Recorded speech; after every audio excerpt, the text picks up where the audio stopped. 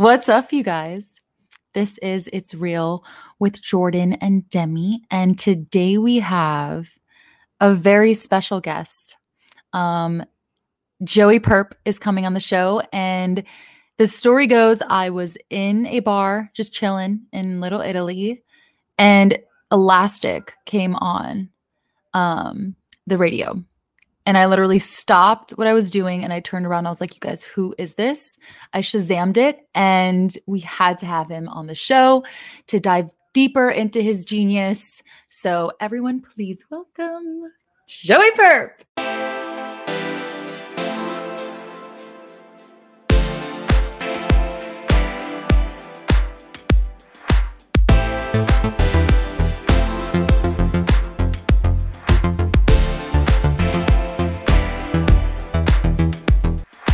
You're like a hip hop historian and a hip hop scholar, you know. For sure. And we'll get into that a little bit later, but first, sure. I want to talk about new music coming out. Yep. You know, we've been talking about your collaboration you've done with Kami and everything, and we're curious what's going on the solo side of things with you right now. I got so much music. Actually, like I have more music right now than I've ever had in my life. Like at one time, unreleased and stuff. So I have multiple projects worth of music. I'm about to put out like an EP and then probably another EP and then like a full length. That's the plan. So I'm trying to drop as much music as I can within this next 12, 18 months, 24 months, shit like that. It's so crazy. I just told my friend the other day, who does like, she's not an artist or anything, but she was wondering about how artists go about choosing the songs they release. And I was like, actually, like, I feel like most artists only release maybe 30% of like the music they actually make. So how do you decide what comes out? Yeah, it's crazy because I don't know. A lot of rappers are like that, I guess, and artists are like that. Historically, I haven't been like that. In our camp, we have a saying that we adopted. Oh, no, we're still here. Okay, cool. In our camp, we have a saying that we adopted that's we use every part of the buffalo. So like that's our thing. That's like our vibe in the studio, like when we working and shit. So we kind of drop everything. So right now I'm in that position where it's like, okay, how do I pick 8 songs? How do I pick 10 songs? How do I pick 12 songs? How do I pick like the order in which they come out and stuff like that? Cause I have songs that I have from like before the pandemic. I have songs that I have from 2 weeks ago and they're all gonna come out. You know what I mean? So that's insane. I wanted to tell you the story. I was going to use this in the intro, story, but I just have to let you know. I was straight up like in a bar in Little Italy. And I'm with my producer and we're just chatting away, like whatever. And I heard Elastic come on. Okay. And I swear, like I really stopped mid-sentence and I was like, stop. I was like, who is this? I was like, I need to Shazam this right now. Yeah, and I did. And that's how I found you and reached out to you. So I wanted to know about the making of Elastic. And did you know like it was going to be like such a big song? No, obviously when we put stuff out, we don't know how people are going to react to it or whatever. But we knew that it was like, we knew that we loved it. We knew that when we made it, we like really liked it and stuff like that. But the process of making it was cool. I was in the studio with Chuck English. If you guys are familiar with Chuck English from the Cool Kids, I was in the studio with him. I was in the studio with Nez, who produced the beat from Nez and Rio, the production duo, and a couple of my friends and stuff like that. We were just cooking up. I was working on another idea, and then Nez played the beat, and I kind of just started freestyling over it and stuff like that. And then, we just ended up with the song. It was cool. It went kind of like fast. We made it in one day. Then we brought it back to the city, and we added all the post-production. Nico Segal and Vern Vern's from Memphis, but he's a Chicago baby now. And we kind of just added all the post-production, all the instruments and stuff like that. So yeah, it was cool. We knew that it was something special because everybody that heard it was like really into it and stuff, you know. And taking it back a little bit, I mean, I really want to know where it all started too with your artist project. I mean, were you that kid that was like freestyling in middle school? Like, where did it all begin for you? When did you know that you wanted to do this? Man, that's crazy. I was just talking to my therapist about this. Really? Yeah. Because we just switched there. I just had to switch therapists. New therapist alert. No way. Why'd you switch therapists? I just had to get a new perspective. Wow. Yeah, let's get real personal about his Yeah. I just had to get a new perspective. Sometimes you need new perspective. Sometimes you just got to talk to somebody else about the shit. You know what I mean? Wow. Yeah. But no, I never knew I was gonna rap. To be honest, like I met Vic when we were 12 or 13. He had a notebook full of raps. I met Chance when we were 14, 15, 14, I think, freshman year. And he had notebooks full of raps. He had a mixtape already and shit. And they were my closest friends. Over time, they kind of like got me to rap. Like all of our friends would freestyle. We did freestyle a lot all the time in high school. It was high school for me. And so we did freestyle a lot. That's where I kind of learned how to rap. And that's where I learned I could rap. I had like a gift for it, so to speak. Like I was like naturally adept at it. And then over time, I just started doing it. It became a realistic outlet. You know, as a kid, rapping does not sound realistic to me when I was a kid. I grew up in a different type of time though. Like when I was a little kid, I didn't know anybody that was a rapper before they were famous. Rappers were like famous people. Yeah. You know, there was no like local rapper until like Lupe Fiasco or something like that for Chicagoans, for me. But I thought I was going to do something realistic, like be a professional athlete, like, and that's so which is really realistic. That's a really good realistic goal to have. Right, that's the most realistic, right? But it's crazy because like, oh man, my you gotta excuse my dog's trying to get in the interview. He want to say what's up. Oh, we hello. always enjoy pet cameos. Let's see the dog. What kind of dog is that? It's a pit bull. This man is really. I've been honestly trying to keep him out of the camera for the last 3 minutes. Oh, it's all good. We in this thing now. Is it a girl or a boy? Nah, it's a boy. It's a boy. Aw, is it pit bull? Yeah, it's a pit bull. Oh my god. He's so excited. He's like knocking stuff off the table. Is it true pit bulls are like aggressive? Like, nah, they're super sweet. It's all about how you raise the dog. Yeah, it's pit bull. I mean, animals, pit bulls, dogs. I guess I'm no like zoologist or whatever, but like I feel like it's the same as people. Like, you know, if you raise a person in an intense, aggressive, dangerous, abrasive environment, then you might get a dangerous, intense, aggressive person and stuff. But if you raise a person in a loving, you know, cool environment that's like productive to their growth, they're just gonna be a cool ass person, shit, you know. You came up in a really interesting time where when you were first really getting serious about releasing music in like 2012, 2013, 14, that was kind of corresponding with the rise of the streaming era and Spotify and stuff. And I'm sure SoundCloud was a big deal. Yeah, SoundCloud, of course.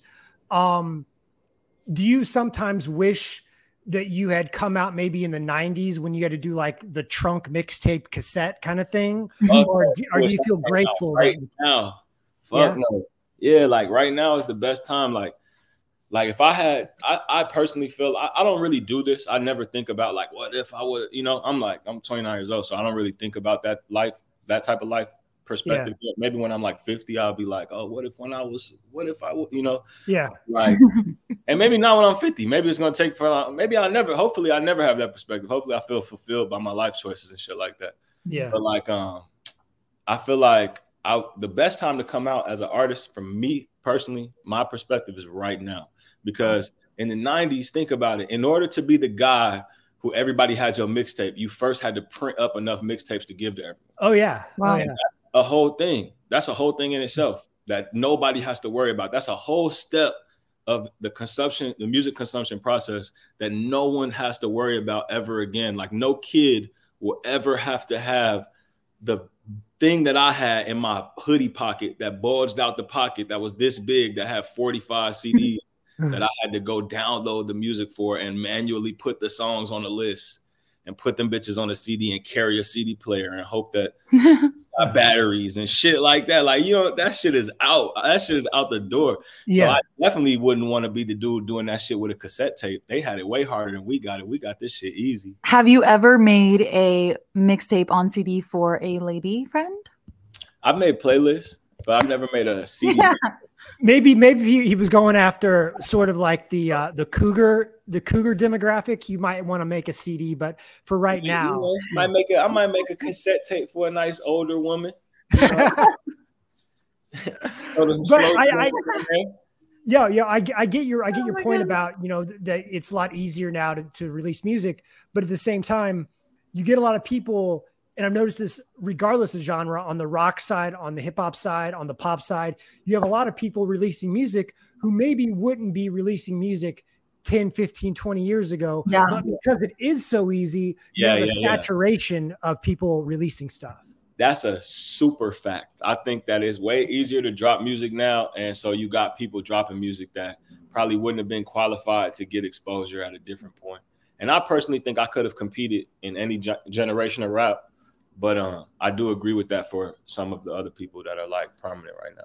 Speaking of like competition, one thing I was, sometimes I wonder, because I feel like it's a little bit different in every genre. And like, I feel like each genre has their own beef or whatever it is. Would you consider the rap game like competitive? And like, what's like the nitty gritty about being a rapper in, these times? Is it like crew against crew, or like within the crew there's drama? Like, what's the real deal about that? I don't think so. I think it's less competitive now probably than ever because it's so easy. Like we were talking about, like right now, I feel like it's so easy to be a rapper. Mm-hmm. So I think it's way less competitive nature. Even if you look at like the rate of collaboration on songs, like all of the biggest rappers have songs together for the most part. Like if you name the top 10 rappers that sell the most or do the most streams, 8 of their ass have worked all together interchangeably and shit like that. So I feel like probably wasn't the case like years ago. I feel now that I think about it. Right. New thing to work together. I think back in the day it was like that, like stereotypical rapper stuff or whatever. But now more people can be rappers too. For a while, the voice of rap was either you're like a backpacker or like a very dangerous person or whatever. And now you can backpacker dangerous. No, that is I dead ass my mom. Of course, every mom knows who Queen Latifah is because of the acting, right? Right. And I was trying to explain to my mom that in the late 80s, early 90s, you had like the real positive sort of intellectual rap that Queen Latifah was doing. And then you had like the harder West Coast NWA kind of stuff going on. Or even like, kind of New York shit. In the New York, you're right. But you had like hard rap and you had more like the laid back rap. And I feel like now it's easier to combine the two. You, my friend, combine the two where sometimes you're playful and laid back and sometimes you come hard. Yeah. I feel like that's just me trying to like pay homage to everything that I came up on. Like that's a big thing for me in my process too. I always feel like I love when people listen to my music and be like, man, this sound like this, because it does on purpose. You know what I mean? Like it does sound like that. And so I like that. Like I want to be compared to the people I admire. I want that to be like, I want the kid that doesn't have the Rolodex of references that I may have from like having older siblings or having the internet or being like really into music for whatever circumstance provided me that like perspective. I want the other kid to hear my music and get those same feelings. And I would love if they could hear it, if they could get 10 different feelings on the same album. Like I would love if a kid could hear NERD's influence and Dipset's influence and like 3 6 Mafia's influence on one mixtape. You know what I mean? Yeah. And I could tell you do like that sort of early 2000s, like college dropout era Kanye soul samples and stuff like that. Yeah, for sure. Do you consider yourself a crate digger, a beat explorer? Like, where do you find these interesting samples that you use? Well, I don't make the beats. So that's like Thelonious primarily. He finds the majority of the samples. Thelonious he is a legend, but he was like a prodigy in the sample chopping scene. You know what I mean? People have known him since he was 17, 16 and stuff on the internet for his ability to chop samples and find good samples and stuff like that. So I give that to Thelonious primarily, but then fine tuning it is something that we are really good at because we know what we like. Like I'm the type of person that I used to be the type of person that listens to everything. You know what I mean? Like I would just listen to everything. And now I only listen to stuff that I consider like great. Like I listen to the same music and I might add some stuff into there, add an album that drops into like what I consider great. But it's like watching highlights. Like you don't go watch some dude's highlights that also played on the Bulls with Mike. You go watch Michael Jordan highlights if you want to be like a great basketball player. You know what I mean? Like, find somebody like that does something that you like, and you might watch their highlights because they do something at a Michael Jordan level. But I try to like only really listen to the people that I feel are like great, you know? It's known that you, I mean, because just like Jordan said, you're so insightful, and like I've seen other interviews that you've done, and you seem just like so sharp. But it's known like you decided to not complete your final year of high school, and I wanted to know what made you come to that decision, and whatnot. Well, first, I got kicked out of high school. Oh. I got kicked out of my high school and I went to an alternative school. And the alternative schools. I remember those. It was really funny. It was like really he said it was funny. It was mad fun. It was mad funny. I'm not gonna lie. But also they provided us with all of the dates and information on taking the GED test, which I didn't know once you're like 16 or 16, 15, something like that. I think 16. Once you're 16, you could just go do it at any time, even if you're in high school. And nobody had ever provided me with that information. Wow. And I personally feel like for some people, that's a way better option. Like some people have aspirations of things that they could get done without the traditional high school route. And had someone at my school told me, look, man, if you don't want to be here, you could just go take your GED test. We'll give you pre-test for it, help you prepare for it. So you could at least have a certificate that says you finished this stage of your life, and you can maybe try to go to JUCO for 2 years to get your prerequisites or whatever you need to get before you go to university or whatever the case may be. I feel like I was one of those kids that would benefit from that more. And I was so oppositional to school because there were so many things that I understood that I already wouldn't need. And there was such a level of authority that the people at the school had that I felt like they would abuse in certain instances, at my school in particular. So I was just like, man, I was kind of anti-school. So they kicked me out and I got my GED. And I ended up becoming the buyer and manager at a store that I had like interned at since high school and stuff like that, like a clothing store and skate shop. And so I started doing the thing that I always wanted to do when I was a kid. Before I started rapping, I wanted to have my own clothing store and stuff, or like a dispensary. These were like the two things I felt like I wanted to do. I knew that legalization was like on the horizon.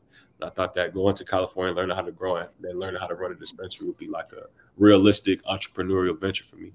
But yeah, it was like that type of stuff where I just was like, I can't really do the thing that is assumed I'm going to do just because it's assumed I have to do it. I kind of have to do what makes sense for me. And finishing high school didn't really make sense for me. So I got my GED and got a job. What would you be doing if you weren't doing music for a living? I would have a store for sure. Or I would be maybe the buyer at like a bigger store, like something like a Saks or a Neiman or something like that. Or maybe one of the like boutiques. Like Chicago has a lot of like high-end street high street boutiques. Right. I would probably have something like that going on. I already had like a somewhat budding career in retail because I had worked so closely with Leaders for so long. It's like a streetwear store in Chicago that was really prominent. And then that ended up blossoming into Fat Tiger. So I could easily see myself working in retail or like design for sure. If not like the cannabis industry, excuse me. Cannabis. Yeah. Now, is that where Dre Perp comes from? Not really, kind of though, a little bit. I was wondering, I was like, is that the purple? Because like, some weed is purple. I don't really smoke weed anymore since like high school even. But yeah, is that where it comes from? Just like that's really come from that. Purple was always my favorite color. And people just kind of called me Perp. It was like I like that wholesome response. Purple, my favorite color. That's a good wholesome response. I was Perp before everything was purple, because then like you get into like there was like a whole phase where people were called Perp because of lean and stuff. Oh yeah, but I was kind of already Joey Perp at that point, so that was a tough couple years for the boy. You know what I'm saying? Yeah. A lot of situations I didn't need, but it was cool. Let's talk about your artistic relationship with Kami. And is it Kami or Kami? I've always said Kami, but Kami, yeah, it's Kami. Okay, I got it right. Now, you've done a lot of music with him over the years. You have the new project, You and the Money. Why do you think you guys gel so well as collaborators? I think first and foremost because we're friends. We know each other very well. We have like and the reason we are such good friends is because we have a very similar scope of reference. Like at the same times we were listening to the same things. When we met, we were both like heavily into Lil Wayne. We both probably went through the same period of time of listening to like, I don't know, MGMT and Gucci Mane and like whoever else we were listening to in high school and stuff like that. And like internet music and stuff like that, like Tory Moore and stuff. So like we just all probably went through the same things at the same time. And I think that lends itself to creativity, because when I do something, you get it. You get why I did it, because you know where I'm pulling from, or you know what I'm referencing, or you know what I mean? So I think that's really what it is. We just know, we know the same stuff and we know each other. And we're good at sending. Like we don't sit in the same room and make everything. You know, like he can make a hot song to me. I can make a hot song, send it to him. Then we might link up so I can record the verse to the shit he already made, and we'll make something new. So now that's 3 songs out of what would have been 1. You know what I mean? Yeah. Wow. Yeah. So I guess my next question is, when is there going to be an actual official follow-up to Quarter Thing? So is that a sore subject? No, it's not a sore subject at all. Honestly, to be completely honest with you, I have 3 projects fully mixed and mastered, ready to drop. I could drop them tomorrow if I wanted to. So the follow-up to Quarter Thing has a tentative date on it. It's coming very soon. But yeah, I'm just kind of working on the business side of it. But the music is finished. The music is all finished, mixed and mastered. Packaged up real nice, ready to go right now. Oh my God. You have the visuals and everything? We have a lot of the visuals. Yeah, we have 3 visuals shot. We have the like creative language, so to speak. Who in the gang like kind of handles your visuals or oversees everyone's visuals? Because you know, some people are like kind of crazy about it, and some people would just throw up like whatever. What kind of artist are you when it comes to visuals? So in-house in our group of friends, we have Troy Gueno. Troy from Chicago. He shot like the majority of Chance's last videos. He shot the couple videos that we shot off of You Are the Money. He shot them. And he's like my little cousin. He's family to me. You know, we've known each other since he was probably 12, 11 years old. And so he's our in-house like home team videographer. I also work heavily with Jakob Films. He's from Chicago as well. That's like my personal right-hand man when it comes to anything visual. We've traveled the world together. We're working on a documentary we've been filming for the last like 4 years, damn near 5 years. So we have a couple people from the home team that we shoot with. But I'm willing to work with everybody. I'm that type of person. Like I will work with anybody. You know what I mean? Speaking of working with anyone, let's talk about Save Money for a sec. Okay, for sure. So like you're the founder. Am I correct on that? One of the founders, for sure. Yeah. One of the because I feel like going back to talking about rap gangs and like just the crews and like, you know, how friendly is the rap game. Yeah.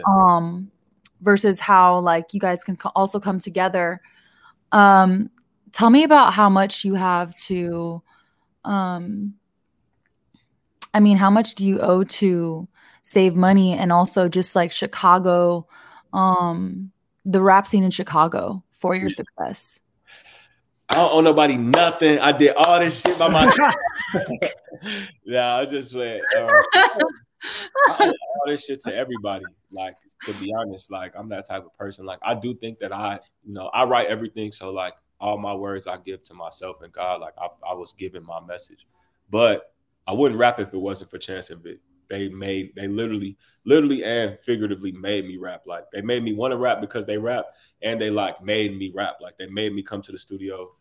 My first song I ever recorded, Chance made me come to the studio and was like, "Get on this song." And I'm like, "What do you mean get on this song?" He like, "Look, the beat is going to play for this amount of time after what I said, and you going to say something that kind of sound like, like work off what I did and make a verse that sound like that."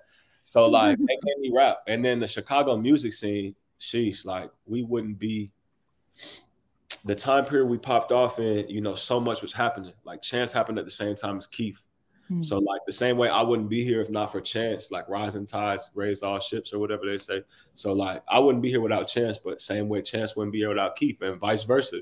Keith was so polarizing because Chance seemed like such a, not to say he's not a good dude, he's a great dude, but he seemed like the good kid in comparison to the kid with 30 guns in his video. Mm-hmm. And then you hear Chance's music, it made Keith sound that much crazier. And then with all of this polarity and attention on Chicago, you got somebody like me that just dropped, what I consider to be one of the greatest mixtapes of all time. And then you're like, damn, it just give me more attention and give me more possibility, give me more eyes, more, even to little shit, more fucking Red Bull and Sprite shows because we're the poppin' city and this the poppin' scene. You know what I mean? More of everything that helped me gain my footing here, and then by virtue of here, everywhere else. So I can't say enough. I could sit here and talk for 50 minutes about how much people have done for me. Like, let alone, you know, I have some of the greatest producers in the world as my friends. Like, the people that I kick it with on a day-to-day basis also coincidentally have played instruments since they were small children. So like Peter Contel, Nico Segal, Darian Smoko Ono, Dex, Knox Fortune. These are people who all have been working on not just production, but music theory and working in studios and being studio engineer assistants. And they've paid their dues in the creation of music behind the scenes. So this whole time I've been learning how to rap, all these other people have been essentially learning how to let me rap, like learning how to facilitate me rapping. So you guys grow together. Yeah, for sure. It's a beautiful thing. Yeah. One strain that kind of goes through Chicago hip hop in my mind is just like what we've been talking about, this intellectual curiosity about the stuff that's come before you, whether it's Ye or Common or Chance or whoever. There's always interesting, obscure samples. There's always really clever wordplay. It's not just about bragging about your car. It's about talking about your family and where you're from and all this stuff. Do you feel like that's true, or do you think that's something that people like me from the outside put upon Chicago hip hop?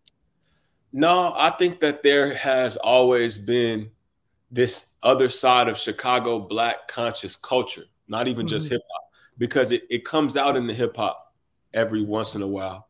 Before us, there was Common, you know, like Common and like Typical Cats and people like that were like, Common obviously made it big. He has platinum songs. Typical Cats was like extremely local, if I'm not mistaken. But like there was a wave of Chicago rap that was already like very high level skill type of rapping. You know what I mean? And I think that was because there's a particular community of like high taste level, kind of more definitely well off, I would dare say rich Black people in Chicago as well. Like it's not all the trenches and it's not all Wrigleyville and O Block. You know, there's like a large area in between that. And Chicago has a history of that. You know, Muhammad Ali lived here for years. Farrakhan still lives here. Barack Obama lived here into his presidency. He still had a home here that I think he owns to this day. So Chicago's a prominent Black city. And I think in being prominently Black and having prominent Black people, you have this culture of kind of like inquisitive, educated Blackness. And then that bleeds in through the rap. And we're like the kids and little brothers and nephews of all these people. So like, I think that's really where it comes from. Wow. Now, as someone who loves the history of hip hop and you love hip hop from all different regions of the country, I just wanted to do this little, like, we have these little rapid fire games we do, hypotheticals, which we like to do on the podcast. And so I'm going to throw up some people from different regions of the country, and you tell me who you'd rather collaborate. Now, these are people in their prime. So when I throw somebody up, think about it's them in their prime. So let's start with New York. Jay-Z or Nas? Jay. Easy. Jay-Z. Okay. Let's go down south in their prime. Outkast, 3 6 Mafia. I can't pick. It's hard, right? That's hard, right? Yeah. I can't pick. In their prime, though, I will say this: the 3 6 Mafia studio session will probably be way more fun. I can only in their prime, because Andre 3000 is like completely straight edge, and Big Boy seemed like he might have been a wild dude, but 3 6 Mafia, they too turned. So maybe if I had to choose, like if they both called me on the same day and they were in two different places or some shit like that. But I don't know. That's tough. If I had to drink right now, I'd be drinking. You know what I mean? Okay, good. I love it. Okay. Going to LA, SoCal, Dr. Dre or Kendrick? Well, I would say Kendrick, because I might end up working with Dre too by way of working with Kendrick. I thought about that. I was like, you can manipulate the sense. Yeah. Other way won't happen. That's like, mathematical. It's funny. It's hard to do this the other way too. Like if I get locked in with Dre, Kendrick might hop on my shit. Definitely, actually. So maybe Dre, because I would definitely lock in with Kendrick. But either one, I would say though, I don't know. That's tough because as a rapper, I was about to say I would want to work with Dr. Dre because he could probably bring more out of me because he's like going to produce my song and help me produce the best song. But Kendrick would also make me want to be like perform at a high level because he's Kendrick. So that's tough though. That's really hard. Yeah, it's not quite apples to apples because you got somebody who's producer. As a producer. Yeah, that's tough. That was tough, and it was hard to do in Southern California because I feel like the hip hop here. I'm in LA, by the way, right now. Is the hip hop here is so intertwined. Like all the collab people have worked on each other's stuff, and so it's kind of hard to separate it out. And Kendrick's such a clear like leader on the leaderboard of who would you work with from Southern California. Sure. If Nipsey was alive, it would be Nipsey, but out of the people who are alive, Kendrick for sure. Okay. So let's go up to the Bay Area, E40 or Too Short. That's tough too. Damn. I'm going to respectfully say, damn. I'm gonna respectfully say Mac Dre. Oh, you went with the C. You went with the C. I'm gonna just respectfully bow out of E42 Short and just say Mac Dre because God bless the dead and he's fat. Yeah. I don't know, man. I think E40 he got such a raw style though. Like E40 is cold, man. E40 is cold. It is two totally different guys. Two totally different guys. Yeah, for sure. E40 married. He's been married for probably 25 years. Yeah. Honest dude, cool, and he a family man. Too Short. You never know what you're gonna get with Short. I think Snoop Dogg too has been also married. Or I follow Snoop Dogg on Instagram. That's something since the early 90s. Yeah. I said that too. We need to give Snoop Dogg and his wife the most credit in the world, most importantly his wife, because it's probably not easy to have been married to Snoop Dogg for the last 30 years. They holding it down, they still together. Shout out them. Shout out Snoop Dogg and Mrs. Snoop Dogg. And you got to know, like, out of all the success Snoop Dogg has had, he's had a good woman by his side the whole time. So there's something to be said for that. That's what I'm saying. Like, it's not, you don't get one without the other, bro. I don't think that he's able to hold it down in the ways he did without that family unit at home. So that's commendable for sure. Yeah. Hold on. Let's time out real quick. What's your status right now with the ladies? What do you got going on? What's your status with the ladies? I mean, do you have someone that you like? That are you like doing something regular with, or are you kind of out there? I'm cooling, man. I'm cooling. Are you easy to like how are you like a Snoop Dogg type? Are you easy to get along with, or what's it like being involved in your life? What do you mean, Snoop Dogg? Like, am I ready to have that one? Oh yeah. I'm that type of person. I'm like a relationship. Are you monogamous? That's what we're trying to. Yeah. I'm a serial monogamous. So okay, ladies out there.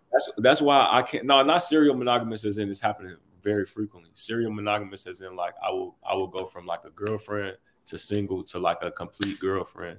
Yeah. Like single. You know what I mean? I get you. You like the longer relationships. Not necessarily relationships, but I'm not into like, how do I say this? I'm trying to say this in the PG-13. You're over your thought phase. Yeah, I don't know if I ever had a thought phase, but yeah, I'm not a thought. Man. I don't think I've had a thought phase either. I'm like trying to figure it out. I'm like, I don't know. I'm not. I don't know if I want one. Oh man. Okay, back to regular scheduled programming. That was get to know. That was a love connection with Joy Pep right there. All right.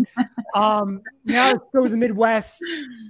Your neck of the woods. Wait, let's go Houston first. Houston, Scarface or Paul Wall? You know what? It's fucked up because to be completely honest with you, I want to say Scarface because he black. But Paul Wall, because I damn near want to pick Paul Wall. Like Paul Wall makes slap. Oh my god! And I might end up getting a grill or some shit like that. Yeah. You know what I mean? I might end up getting a grill and get you ride around those Houston slab cars with the wood grain and everything. With the candy paint. Paul Wall gonna have some candy paint. Yeah. Way to bring it into your own music there with the candy paint reference. I love it. You do, Yeah. Okay, so last one, Midwest. Kanye. Eminem or Ye? Oh. Before you even ask. I know you got one answer for this. Anybody in the Midwest, for the most part, I'd rather work with Kanye than anybody. Other than Hov and Wayne, I'd probably rather work with Kanye than anybody, period. Yeah. I was just trying to think of like the biggest guys from the Midwest. Midwest. But Kanye by far. I don't want to work with Eminem. I would have wanted to work with Eminem back in the day. I'm not going to say I don't want to work with Eminem because if he called me right now, I'll be excited. Yeah. I'm not going to work with Eminem like that. But Kanye by far, though. What? Kanye. Well, and Kanye's another apples and oranges thing where you get the production in addition to the lyricism, you know. Kanye been tripping, though. I'll say that. I would ask, what's your opinion on all the Kanye news? And I would have on my Yeezy hoodie. I had to throw on some essentials just because I ain't take this. Yeah, everyone wants to back away 10 feet right now. What's your take on that? I'm still an avid Kanye supporter. He tripping. He obviously got shit going on with him. Don't nobody know what's really going on. People be having shit going on with them where it's like, you know, they got like mental problems and stuff like that. So I don't want to kick him while I don't even know if he's down. He might just be on 10, but like his ass tripping. And he not. You know, some things he says he's right about. Some things he says he's not right about. Some things he says he's right about, but he says it in the wrong way. Yeah. Some things he's just dead wrong about. But at the same time, nobody's right all the time. And he just so happens to always have an audience. Yeah. And if there was a dude on the corner that was screaming everything Kanye was screaming, we'll walk right past his ass, regardless if he was right, wrong, or indifferent. But because it's Kanye West and we feel so emotionally attached, or most people feel so emotionally attached. We have this saying in our friend group, like we don't look to people that are artists for like anything other than what they say they're giving us. They're giving us art. We look to them for art. I'm not looking at him to raise my children. I'm not looking at him to raise me. Yeah. I'm not looking for him an insight on how I should live. If he gives me positive or negative examples on what I should and shouldn't do, that's my personal lesson to take from it. But I personally try not to feel a big way about anything anybody does that's not like directly related to me.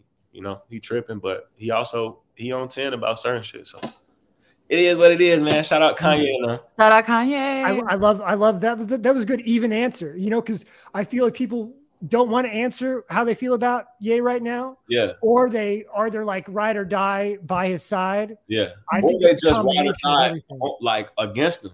And that's people like don't give anyone the space or grace to be wrong, but they want to listen though. Like if you don't want to hear what he say, don't listen. First and foremost, you know what I mean? Like what Tyler said about internet bullying, he was like, he don't believe in that shit because you could just log off.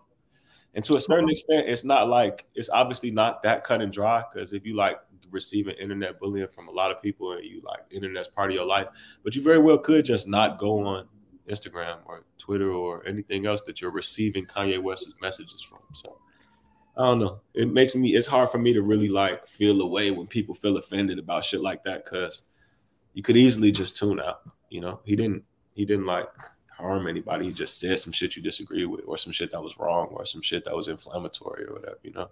Yeah. And I totally agree that there is obviously some mental health issues going on there. So you see somebody that turned up. Yeah. Yeah. Yeah. And I'm with you. I think we'd all go like a little crazy, you know. He's on 10. He's on 10 right now. So it's like I can't call it, you know. And when you don't have anyone to check you, when you're like at the top, you don't have anyone to check you. Kim, where are you at though? Come on. Do you think him and Kim should be together? I don't know. I don't know either. Don't. Trying to get some TMZ stuff out of you. I don't know. I don't know what I should do. All right, Joe, we got to let you go. Some milk. Thank you so much for joining the show, Joey. What about milk? No, I said they need some milk. It's like it's an internet joke, I guess. It was a video. What does that mean? It's a long story. It's a video of somebody that got knocked out, and while they was laying on the floor, somebody in the background screamed, "He needs some milk."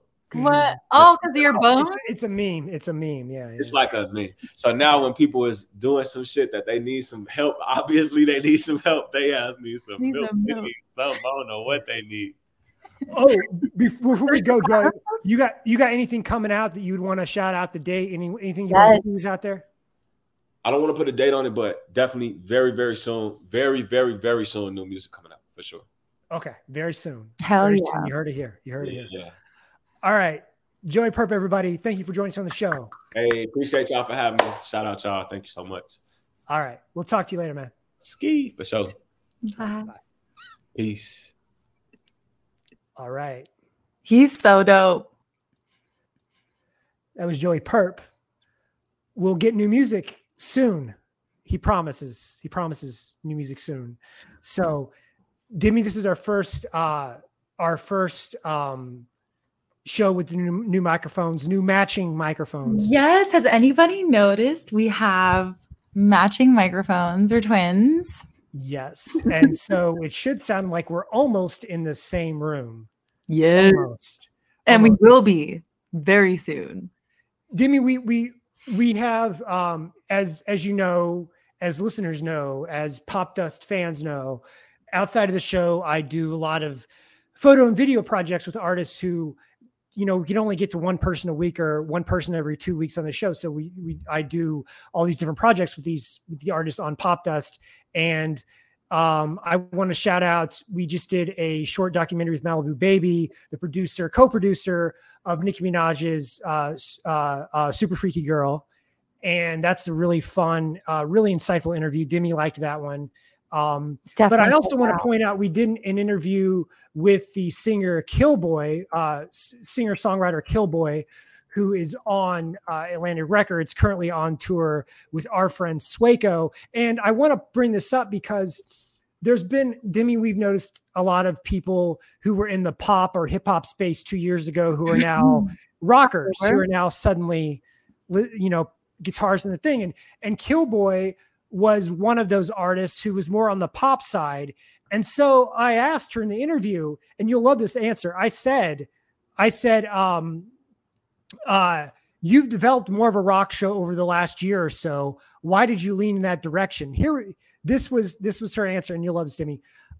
She said, I booked my first show and started rehearsing, singing the trap tracks, and it felt like bad karaoke. So I got a band together and we turned them back to rock versions. I was like, yeah, I'm done with this bedroom trap shit.